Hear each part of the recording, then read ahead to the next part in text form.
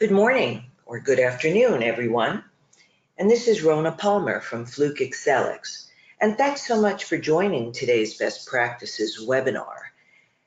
And let me take a moment and just clarify. In our Best Practices webinars, we focus less on specific products, specific software, and more on maintenance strategies and tactics that can really help improve your operations. And we invite guest speakers from a variety of backgrounds to share their expertise. And I'm really pleased to have with me today Ryan Best, who is a certified level 2 vibration analyst and a technical sales representative with Prutechnic, who some of you may already know has recently become part of the Fluke Reliability family. And Ryan's going to be presenting today's topic, a hard look at softfoot, detecting machine frame distortion before it causes major issues. So good morning, Ryan, and hey, thanks for being with us today. Good morning, good afternoon, and thanks for having me here to do this. This is exciting.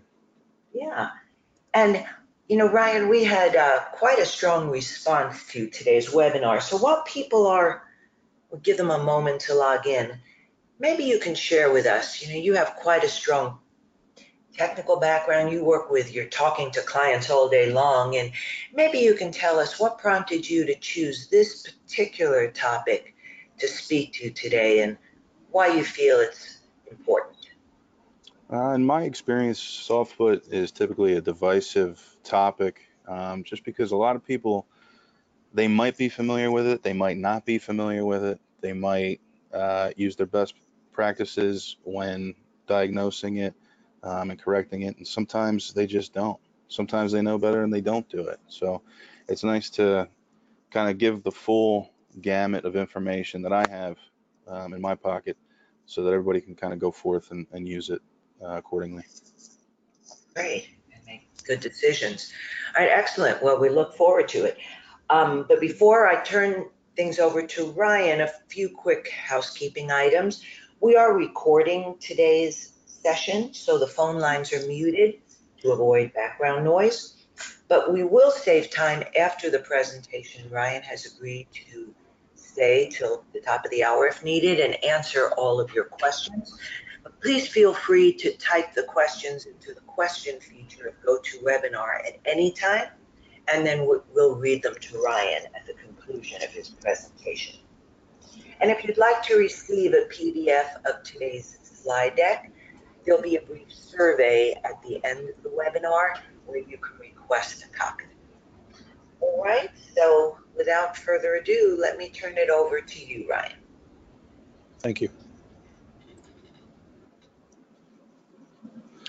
Okay, so a little bit about myself before we go forward. I've been working for Prutechnic for about 4 years at this point. I started out as a service technician, so I do have hands-on experience, and I made a transition to product sales and service sales as well.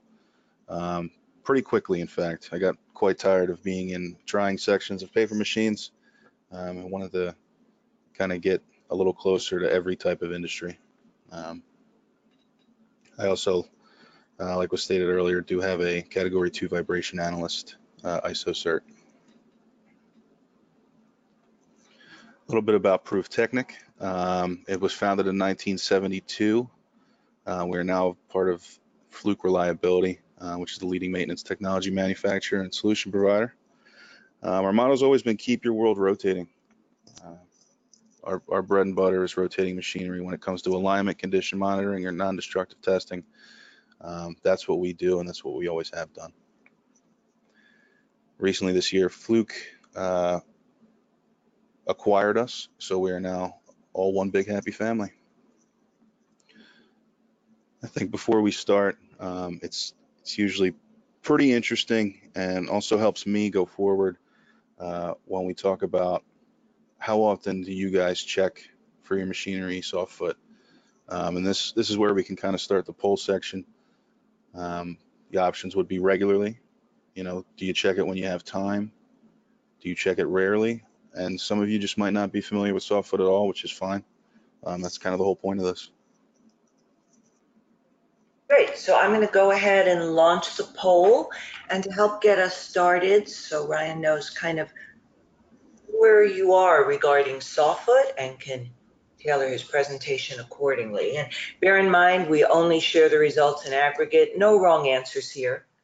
So just please weigh in and let us know how often you check your machinery for softfoot, or perhaps you're not familiar.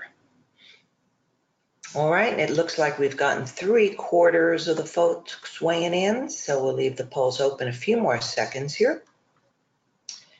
All right, let's go ahead and share results. So Ryan, it looks like 15% said regularly, 9% are saying when we have time, 40% say rarely, and 37% say I'm not familiar. Interesting. Yeah, that sounds about right. That kind of coincides with my findings, with my customers and people out in the field. So that's fine.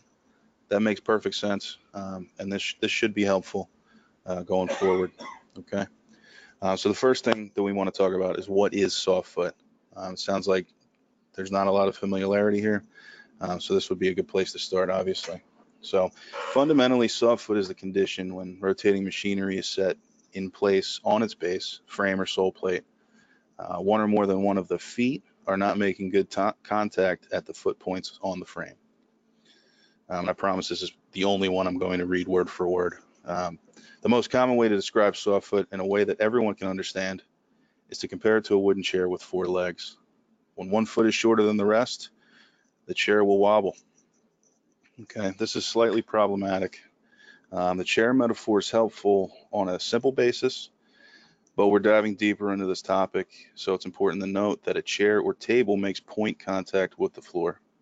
All right, if our rotating machinery were only making point contact, every softfoot could be corrected by using 3 legs like a tripod. With that said, it's important to recognize that our machinery feet are not making point contact, but have 4 or more ideally flat-footed surfaces that are trying to mate with the flat base surfaces. The chance that all surfaces are flat and in the same plane is extremely rare, and that's what we're going to talk about. Why is softfoot important to understand? Well, if there's softfoot, it would shift the center line of rotation. Something like that can destroy the machine from the inside out. It could also warp the machine. If a machine is tightened to its base with a softfoot condition, the shaft position can change, which ultimately results in a misalignment. It can also provide residual vibration. This will begin to loose the foot bolts over time, which can then lead to the shim packs working themselves out from under the feet. This again results in machine misalignment. So what we're talking about here is this is all going to result in machine misalignment. And this is your first step to aligning. All right, so cyclical fatigue may occur in areas with highly concentrated stress, which may begin to form cracks that then begin to spread along the machine housing.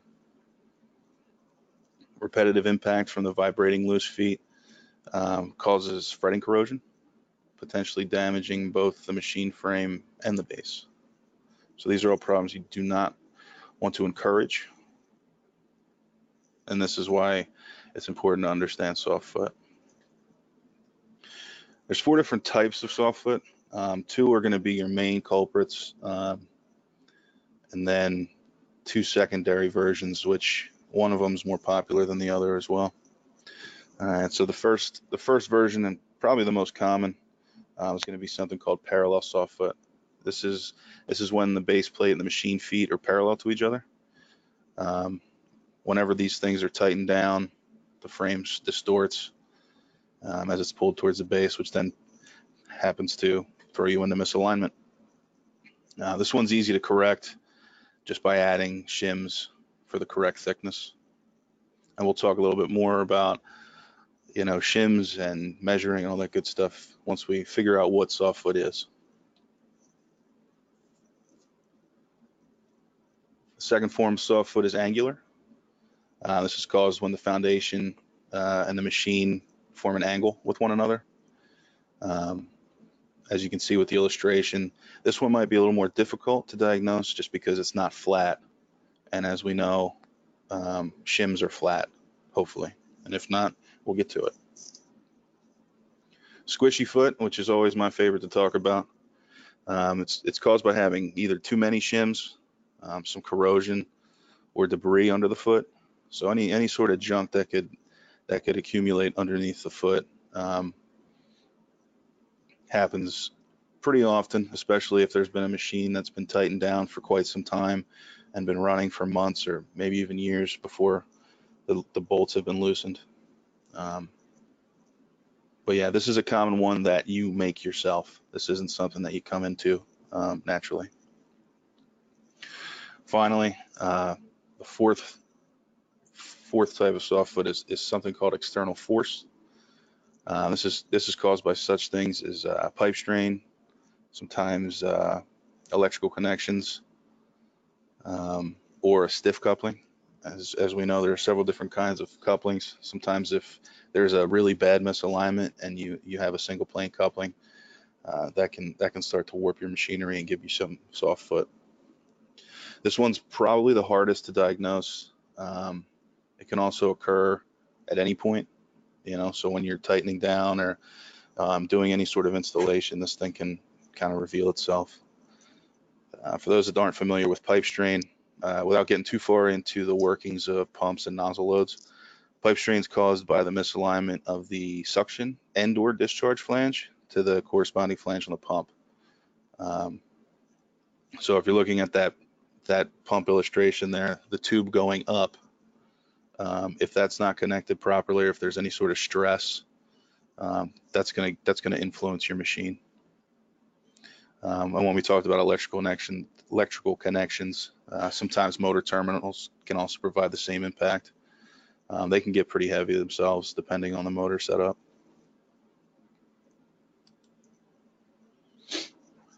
So the causes of soft foot, this is kind of in line with why it's important to understand it, but these also help you think critically when doing your alignment. So warp frame or base plays one of the most prevalent causes to soft foot. When the machinery is placed on its base, the sole plate or frame, one or more of the feet are not making good contact at the foot points on the frame. This can also be a problem when machining on a smaller scale. These issues seem to be worse when the bases are fabricated rather than the cast base plates. The chances of making true 45 or 90 degree cuts and welds is pretty slim. Damaged and cracked foundations, that's pretty easy to see visually. Typically, that's going to come down to how long that asset's been sitting there and how rough it's been running. Dirt, debris, and paint under feet. We kind of touched on that a little bit, and we'll figure out how to fix that. So a lot of times, if you go to loosen your bolt on your assets, your rotating machinery, a lot of things start to shake free. Okay, so paint, rust, grime, anything that's kind of accumulated over the course of runtime. What that does is it kind of sneaks underneath the foot and provides more millage, and it's not flat. Excessive shimming. Dirt, this kind of falls in line with the dirt, debris, and paint we talked about with squishy foot. We'll learn more about the shimming a little bit later. There's certain rules to follow when shimming your machines, but it's worth mentioning now that using too many shims induces a squishy foot, since you're essentially creating a spring. Bent or damaged feet. This can happen during manufacturing or installation, especially when proper rigging practices are neglected. So, if you're banging around your machinery before you set it down, these things can happen pretty easily. Grout deterioration is also a problem. Contaminants such as oils, grease, and moisture can kind of beat up grout over time. This leads to the loss of stiffness or strength in the base, then causing warp. We talked about poorly machined feet or bases quite a bit. already, but this falls along the same lines as warping.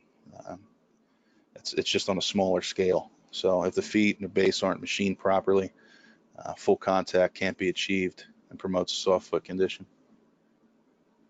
Pipe strain, we went into that already, but this is just the external force that influences warp on the machinery or stress.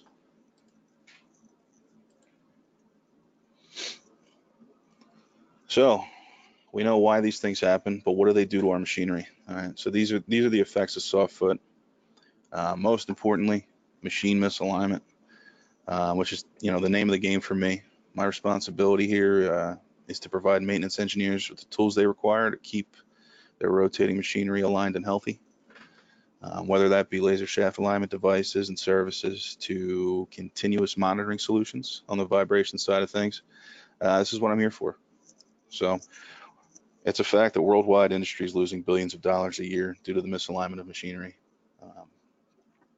With that said, the assumption is that most of this audience is familiar with machine alignment and its importance, since eliminating soft foot should be step one.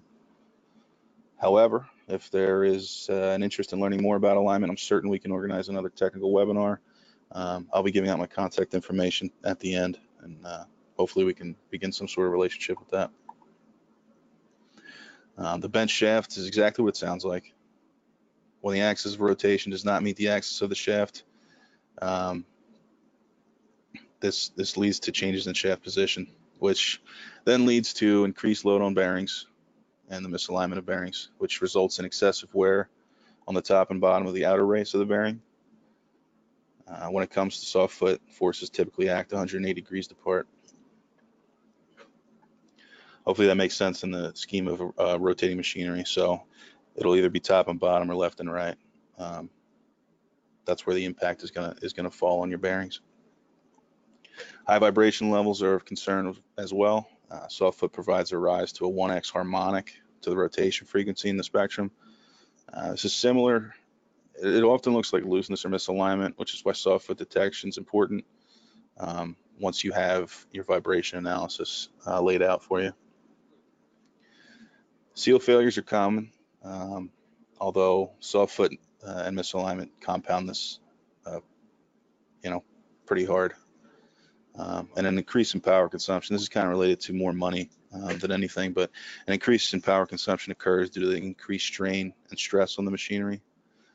These increases can occur for a number of additional reasons, obviously, such as coupling type or lubrication.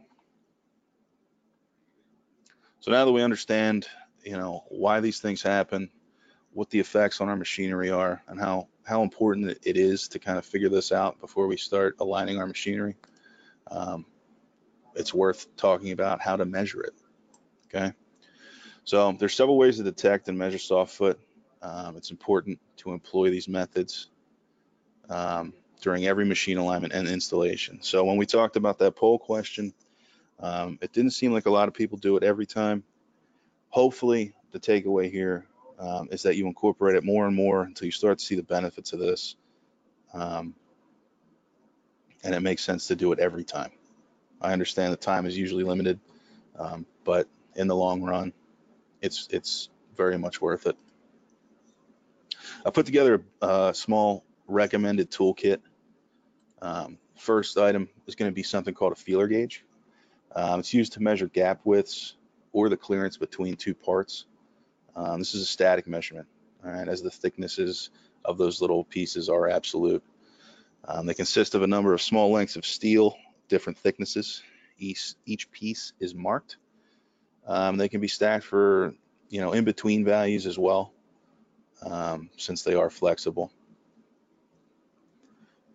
For us here in the United States, these are typically measured in thousandths. Some European companies that have facilities in North America will still use millimeters. Secondly, a dial indicator. These are used in a number of ways for maintenance, but for our purpose, the dial indicators are going to translate a small linear distance or relative position into rotational movement. The primary parts of a dial indicator are the face, the case, and the plunger. The plunger is a spring-loaded piece there the little piece sticking down that can be depressed into the case, causing the dial to move clockwise. This tool can measure movement in real time, whereas the feeler gauge, like we said, can measure non-moving gaps only. Like the feeler gauge, we're going to keep this in thousandths unless otherwise stated. The third piece is a micrometer or caliper, depending on your terminology. On that picture there, I have a digital version, which is very easy to use. Doesn't require a whole lot of adjustment, and you can read the display quite clearly. So this micrometer is a measurement device like the previous tools, but for our process, we're going to use it to measure thickness in a different way than the feeler gauge. We'll take a look at it in a little bit when it comes to shimming, but this is the most pain-free version, is the digital version you see on the screen there. We'll also be using that in thousandths. Fourth and fifth are kind of like housekeeping. There's not a whole lot of engineering behind these, but wire brush is going to allow you to clear any debris or corrosion you come across. When we talk about squishy foot, it's nice to have something that clears all that junk out.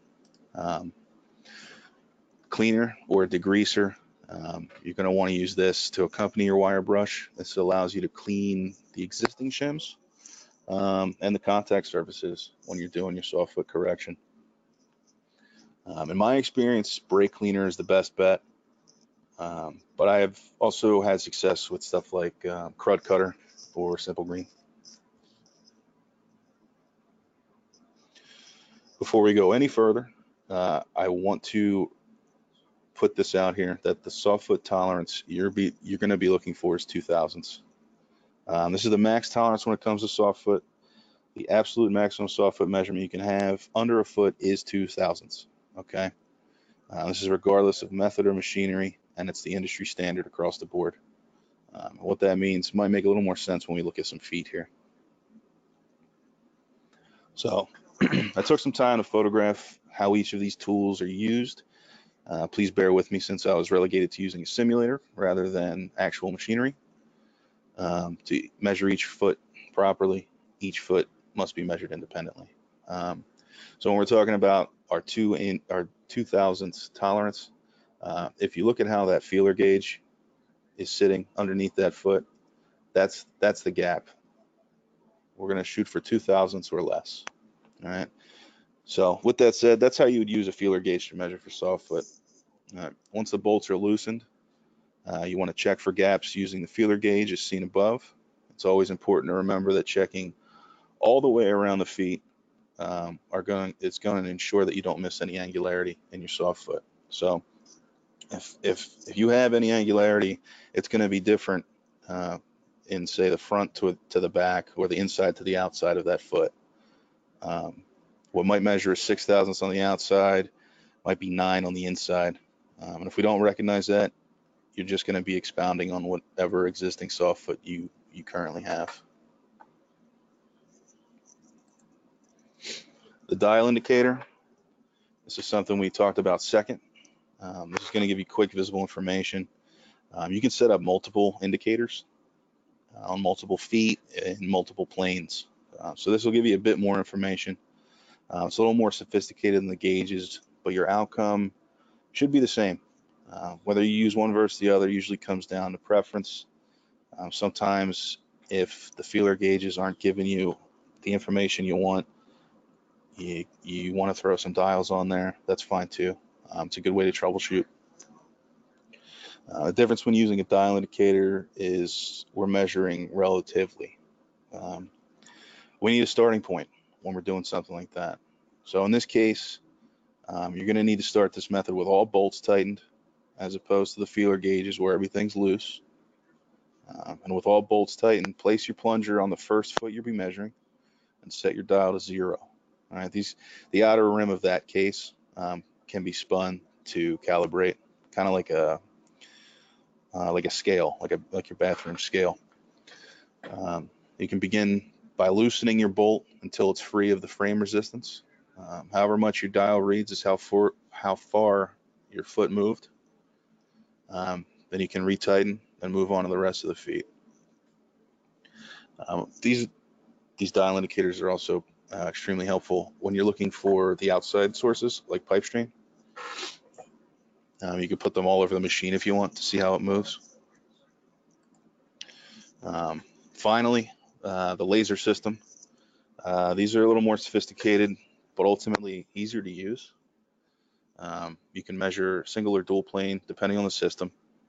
The difference is the measurement is the movement of the shaft and not so much the feet. So there's some advanced mathematical formula that I don't know how to explain that takes the information at the coupling and translates it to the feet. Usually it will walk you through the process and includes an auto diagnosis. So I include this method separately since we all have our alliances when it comes to the laser systems. Of course, mine rests with the Rotoline Touch from Proof Technic, which walks you through the soft foot measurement and a following diagnosis screen by screen. Like I said, it is important to remember that these are measuring movement at the shaft and not the feet. So if the movement is in excess of the 2,000ths, we use our soft foot tolerance. It proceeds to give directions on how to fix the condition. So it gives you kind of like a wizard application to diagnose each foot individually as it takes readings. So now that we've learned about soft foot, we understand the effects, what causes it, why it's important, how to measure it. Now it's time to figure out how do we fix it. Okay. So the first thing I have to throw out here is a warning. There's a few things I believe to be important to remember when going into alignment with soft foot. First thing to realize is that 2/3 of all rotating machinery have soft foot. You will have to deal with this. Whether you choose to is up to you, but it is there. This isn't a myth. This is the real deal. Okay. Secondly, diagnosing and correcting it is time consuming. It will probably take more time than the alignment itself. This is okay. It should be considered part of the full job. It will be frustrating, from loosening to tightening bolts a few times, to trying to slide feeler gauges under feet when you're wearing work gloves. There's a lot of minor annoyances that will add up, but it's paramount to expect all these things going forward. Okay, if you've never taken care of soft foot before and are looking to incorporate this to your future alignment work, I need you to think back to this and remember to remain calm and think critically. At the risk of sounding wildly dramatic and over the top, this practice will pay off in dividends when it comes to alignment and diagnosing soft foot. It's easy to reach your boiling point when it feels like you're wasting time, but I assure you, you're not. This is all part of the deal, okay? The more attention you pay to soft foot, the less alignments you will have to do. It's a simple equation. I think anyone here with experience can attest to that. And I think it's really important to know that, if anyone's ever had to strip wallpaper, you don't ever want to do it again, but it pays off. It's the same type of deal. Our preliminary actions going forward, this is mostly some housekeeping stuff here. This is about being clean. This is about eliminating squishy when you can. All right. So before we correct the soft foot with our shims, you want to ensure that all the surfaces are free of dirt and debris. I can't stress this enough because it really just throws crazy variables into your entire process. In most cases, you'll start a job on a machine that's already shimmed. Something that I like to do before starting, if I'm not throwing brand new shims in there, I like to pull out the already existing shims and clean them as well as possible. So that's when we go back to our brake cleaner and rags. If I'm not able to use new stuff, I try to bring the old stuff back as best I can. If you've eliminated the corrosion, paint, grime, etc., anything that accumulates over time, you're also eliminating the possibility of creating a new squishy foot condition during your alignment. It's just important to be clean. We talked about shim rules earlier, and there are a few, and it might seem like a lot, but it's not. Along with using the clean shims, there's some rules like these. All this does is prevent you from creating your own squishy foot. So the first rule, pretty easy to keep in your pocket since it makes sense visually. You'll want a shim big enough to cover the footprint of the machine. Shims come in various sizes, so there's not really an excuse here. When it comes to like really massive machinery, shims are typically fabricated on site. Um, Whether or not that's your responsibility, I'm not sure, but it is something that does happen. Most sources will point to an 80% coverage rate, but like we said before, there's not really a reason to not cover the entire foot. You'll want to use 4 shims or less under each foot. Shims come in various sizes for a reason, and by that I mean thicknesses. So I mean, think of it, if you have 8 shims stacked together, you're making that spring that we talked about. So if you put a spring under a foot, that's a squishy foot. You're going to want to sandwich your thinnest shims in between your thickest shims. This not only makes it easier on you for placing them, but it also eliminates any sort of shim creasing that may occur. Anyone that's ever slid shims underneath a machine knows that sometimes if you have really thin ones, they fold up like printer paper underneath a shim or underneath a foot. If you have to stack shims, which is highly probable, be sure to verify it's the thickness you need. That's where the micrometer comes into play. So if you're using a micrometer, you measure the stack, check to see if everything adds up. As with everything that we use in day-to-day life, sometimes there's going to be manufacturing errors or defects, and it's vital to check for that. So what we're doing is, say we have that stack there, which should be 39, and then it gets measured and it's closer to 33 thousandths. That could make or break your alignment. This rule also applies to any shim over 30 thousandths. So if it's a thicker shim, use your calipers to verify that it's actually what it says it is. Some sources will say 20 thousandths, some say 60. Whatever limit you want to make for yourself, that's up to you. I like to take right in the middle of the road there because that's a pretty big difference, and say 30 thousandths. If you have any shims that are over 30 thousandths, verify them to make sure they're actually 30 thousandths or more, whatever they should be. It seems like it could be a lot to remember, but this is all part of that thinking critically mindset I mentioned earlier. And as long as you keep all this stuff in your pocket, it's pretty visual. You don't have to remember any lists. You should be able to remember this when you're looking at your shims. Once you have this kind of under your hat, you're setting yourself up for success as far as correcting.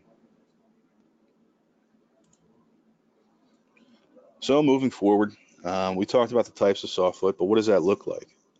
Okay, so there's two types of conditions, so to speak. One is diagonal, and one is single. So diagonal is going to be it's when the 2 feet are diagonal to one another. Those are going to have parallel. This is usually caused by short foot, where two of the corresponding feet don't exist on the same plane. And like I said, this is where you'll see most likely your parallel soft foot, which is a little easier. You just figure out your gap and shim it. When you detect a singular soft foot, you can pretty much guarantee it's going to be angular. A condition like this manifests itself from a warp or bend somewhere, whether it be the machine, the frame, or the case.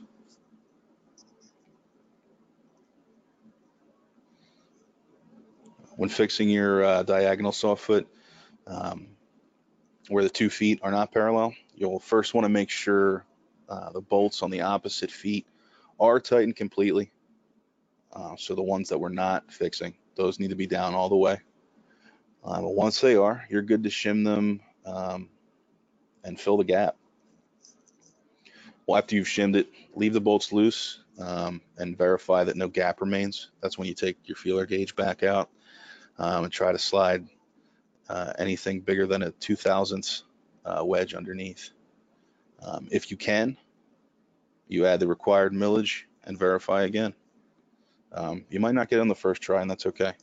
like I said, this can take a while, or it cannot. It's just like anything, any job you ever have to do.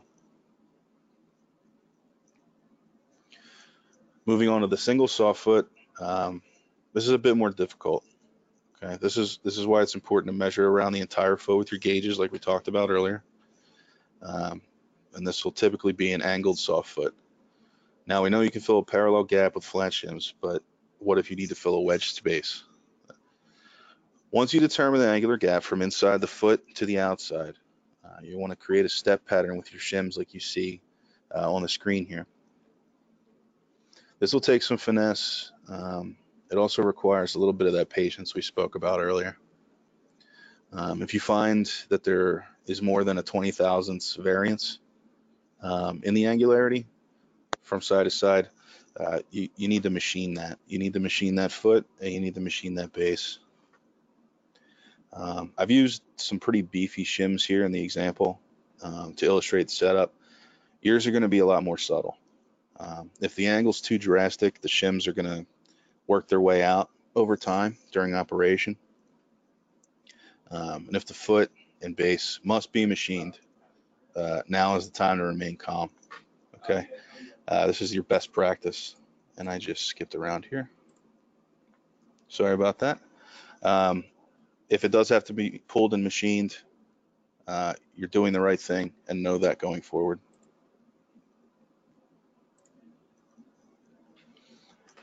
Once everything has been, all the gaps have been filled correctly, in the more common event that you're able to shim it, it'll be time to tighten the bolts and begin your precision alignment. Whether you're using lasers, dial indicators, what have you. Hopefully not a straight edge, but that's a discussion for another day. It's vital that the bolts are tightened in a star pattern gradually, like a vehicle tire. This is a common torque pattern. This shouldn't be anything new to you guys. You'll want to make a few passes here in a sequence similar to what I've laid out. It doesn't have to be exact. Just make sure you're not going around clockwise or counterclockwise, just as long as you crisscross. We all know that if you just go in a circle, tightening these bolts, maybe even one at a time, you run the risk of moving the machine and kind of giving it a drift.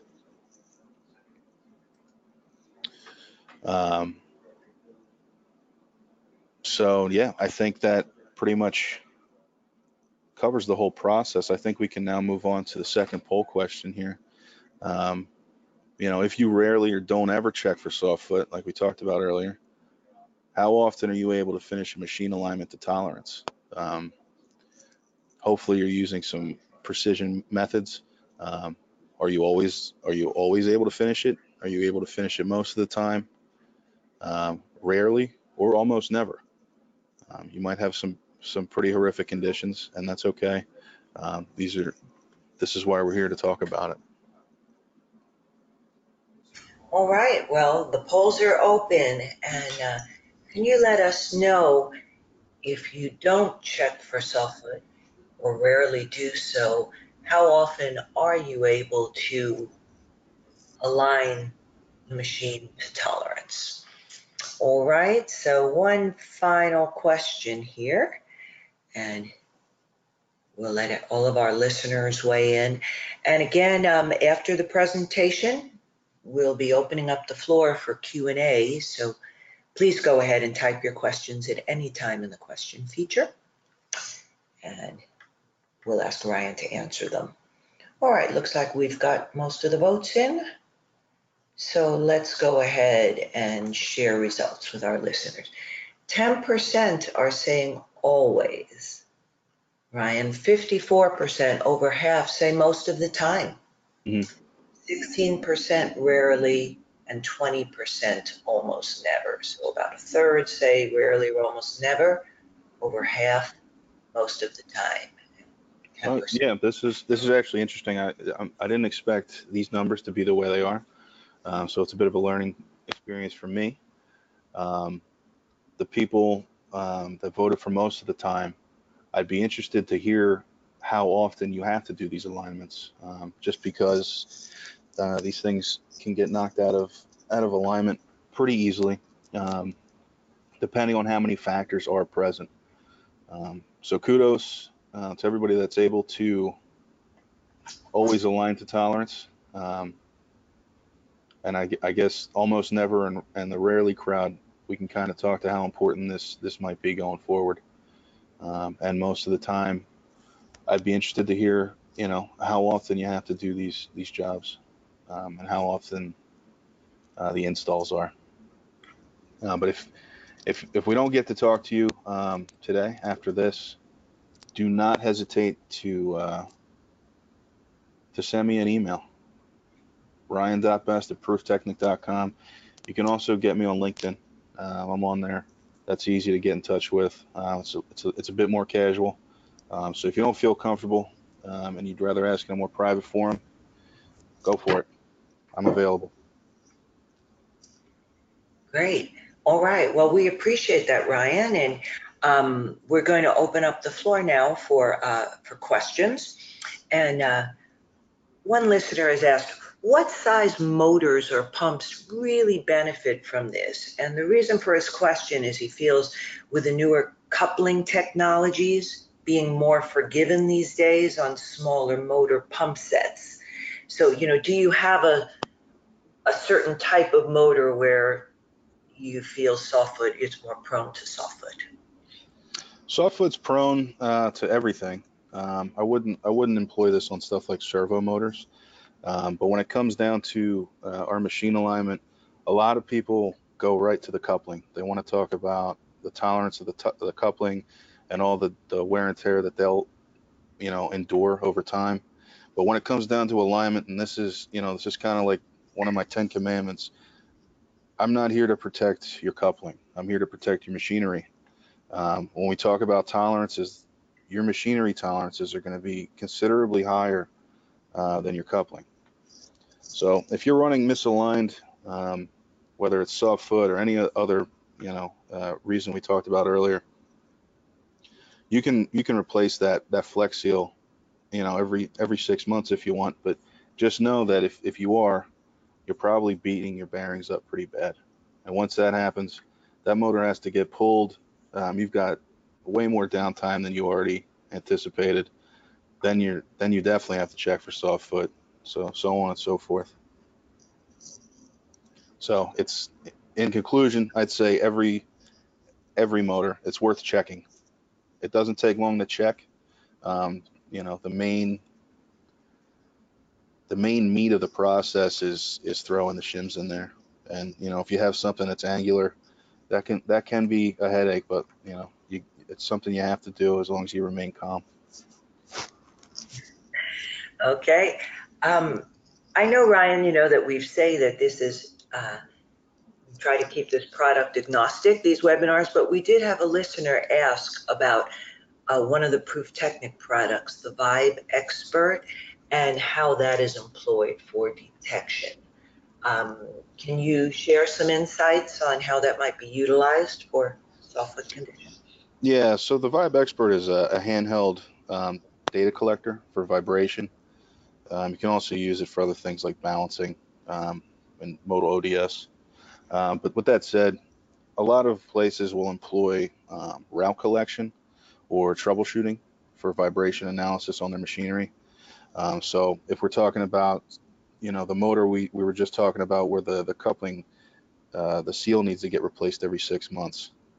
Some places are going to use a Vibe Expert to do some sort of troubleshooting or hire a service department to come in and kind of figure out what's going on with the vibration here. And then from there, the data is extrapolated, thrown into software, and an analysis can be taken to see, at a glance, what's going on, and then can get dived into a little bit deeper when the spectrum's looked at.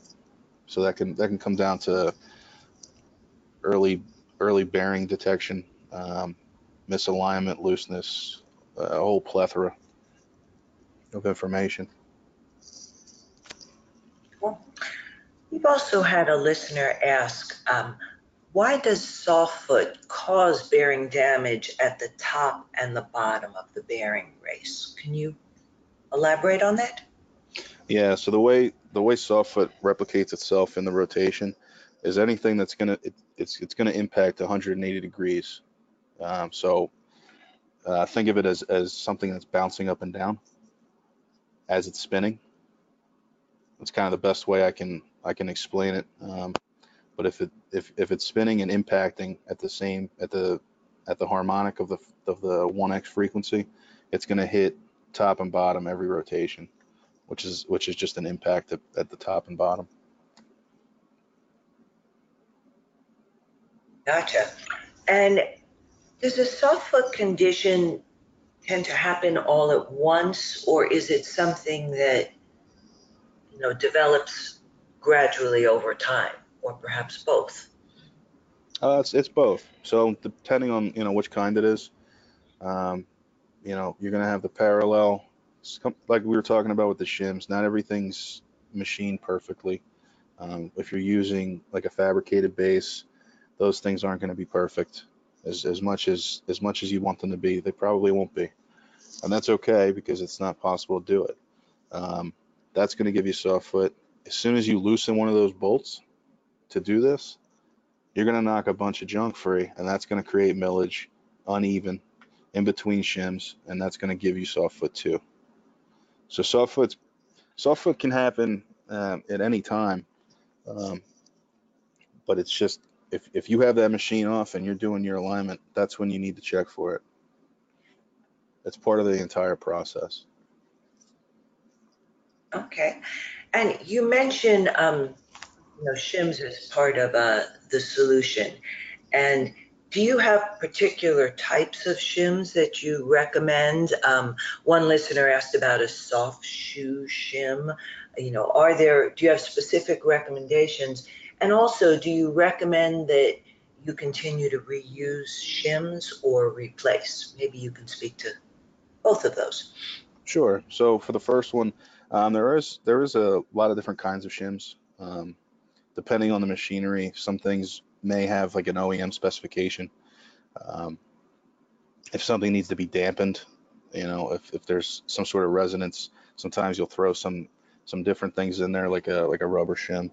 At one point, there was something called plastic age, which was essentially just like a block of cheese that you would kind of cut your shims off to size, and it was like a plastic fill. Typically, most common is just going to be steel shims, and they run the gamut. They can be as small as uh, you know uh, a silver dollar all the way up to the size of my head. And when it comes to using shims, I don't like being wasteful. If you pull a shim and you clean it and you still have corrosion and millage on there, because sometimes that stuff can really stick to it, I'd say toss it, replace it. Your conditions are going to be different. That millage is going to be different when you throw it in there, but at least you're starting off somewhere clean and you're not inducing more error. So it's mostly that's a judgment call, and that's when you need to start critically thinking as well. Excellent. You also mentioned that the shims that you showed in your example were thicker than you might typically use. Is there a certain maximum threshold for thickness of shims that you recommend? I mean, if you're doing a vertical shim that's probably over 75 thousandths. I mean, then it all depends on the machine size too. Once it gets to be a ridiculous amount, then you got to really start thinking what's actually wrong here. If you can't get that thing shimmed properly with four shims because it's too much, um, it's time to start looking at the base and figuring out what's going on there. Okay, well taken. And one listener is asking about the correlation between RPM and being more prone to soft foot, and specifically asked if machines above 3,600 RPM tend to be more sensitive to soft foot. Can you share any insights on that? Typically, stuff that goes faster than that is going to be more susceptible to just about everything. Um, the higher the speed, the tighter the tolerance of the machines for their alignment. So I don't know how much more susceptible they would be to a direct correlation to speed. I don't know if that's I don't know if that's a formula that exists. Um, the the takeaway is that it does exist. That soft foot will exist, and I'm not sure if there is a correlation to how much it affects it based on speed. That might be my inexperience, or it might just not exist. Um, but with that said, um, the faster machines are gonna require a lot more precision, and most of the time they're not gonna have the same types of bearings either. They're not gonna have uh, they're gonna usually have sleeve bearings or journal bearings, which gives you a different set of rules on the inside there. Gotcha. And now one listener is asking, is it necessary to have the motor coupled in order to check for soft foot? Sometimes it can't be. Um, I always like to do alignments coupled, but sometimes you can't. Sometimes it's attached to a gearbox, or if you're doing an alignment, there's a piece missing. Um, all you're doing is essentially checking that there's contact with the feet to the base. Um, that's gonna kind of fall into external force. Um, but for me, best practice, always have them coupled. Okay. And you alluded to a few of the causes for soft foot early in the presentation, but can you maybe reiterate what are the most common causes during normal operation that can cause soft foot? And It's not not. so much drastic changes, like bringing online new equipment, but during normal operations, what do you see most frequently as the cause? Just vibration. At that point, once it's down, it's down. If it has soft foot in the beginning, it's going to have it the whole way. The only thing that can really occur, in my mind, during operation, would be vibration knocking a shim out. Hmm. And then Okay, from there, you're creating a new gap. gotcha. And realistically, or as Ryan, how often do you feel is best practice to check for soft foot? Checking for soft foot is vital to a successful alignment job. So anytime you ever have to do a machine alignment, checking for soft foot shouldn't be optional. That's my philosophy. I understand that things happen. Sometimes you don't have time. Sometimes you just have to get the job done. You end up chasing your tail. But I will say this, if you don't eliminate that and then you try to do your precision alignment, you're just going to end up chasing your tail, because nothing's going to sit the same way. So when we do our alignments, we do maybe a sweep measurement, verify that it repeats. It gives us what we need to do at the feet in order to make those two machines meet where they need to at the coupling properly. Um, you shim it the way you should, the way it's telling you to, the way your math works out, and then you do another sweep, and there's a whole new problem. It doesn't make any sense. These things aren't static when you have a soft foot problem. So in my mind, it's necessary every time. Okay. And again, Ryan, I know we were steering, clear of specific products, but people were asking about, since Technic and Fluke also offer monitoring equipment. Um, so is there a particular monitor that might be able to tell a user when soft foot needs to be checked? Yeah, there's a couple different solutions for that. Um, you can have a continuous monitoring solution, something like a VibGuard. Um, a lot of places are going in the way of like a solution as a service, where you can put a wireless sensor, which Fluke offers, on top of your assets, that talks to some software that you can monitor all the time as well. It's a little easier to use. If you don't have a lot of vibration analysis experience, that might be the solution. If you have some really critical stuff, the VibGuard might be the way to go, just because it's going to give you a plethora of information, sometimes more than you need. But it's always good to have. It's always good to have more info, as far as I'm concerned. A lot of times, companies will hire outside service guys or implement a monthly route collection on site. That's when we talk about our handheld devices like the Vibe Expert earlier. You set up a string of all your machines, and then you go up to each one, take readings at the bearings, upload your data, and do analysis that way as well. I think the next big step for everybody is going to be AI. It's already well underway, but that's a conversation for another time, I believe. Right. And it sounds like, just from these questions, we've now gotten some ideas for several future webinar presentations. Maybe you can share, I think we have time for maybe one more question. You mentioned the 0.002 tolerance being a standard. So you mentioned, where do you go to find out more information about what are the standards, right, that we should be aligning ourselves with? Can you maybe talk a little bit about that?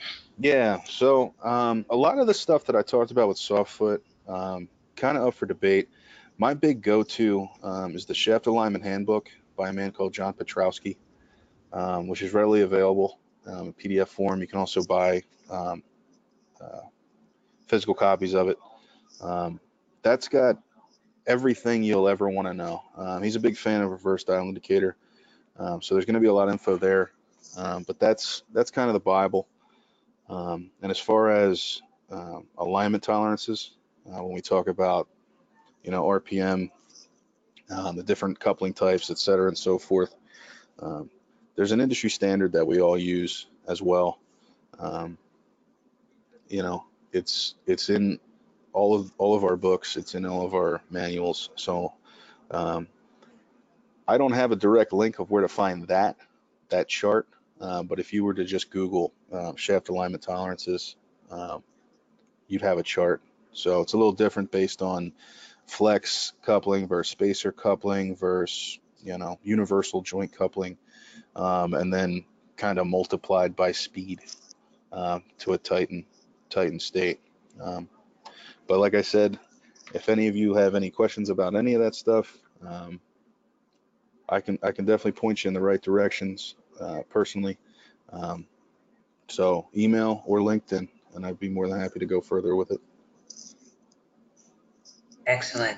Well, thank you so much, Ryan. And I want to be respectful of time here. And thanks to our listeners for all of your questions. And we tried to address as many as we could, but Ryan has generously offered to get you answers if we didn't get to your question during the presentation. And again, we will be sharing at the conclusion a brief survey. And now that we have people with this depth of knowledge, such as Ryan and others on the team, we want to be sure that we're presenting topics that really can be of most benefit to you. So please take a moment and ask and respond to that survey and let us know other topics that we can present. And also during the survey, you can request a copy of the slides of Ryan's presentation. So again, thank you to Ryan and Prüftechnik for assembling this presentation, and thanks to all of our listeners today for taking time to join us, and to the whole Fluke Reliability team. As I said, I learned so much on all of these webinars, and so have a great day, and thank you, Ryan. This was really extremely helpful, and hopefully our listeners will continue the dialogue, okay? And we appreciate you generously sharing all your expertise, and thanks to our listeners for your interactivity, and that will do it for today. So we'll see you all the next time, and thank you again. Take care.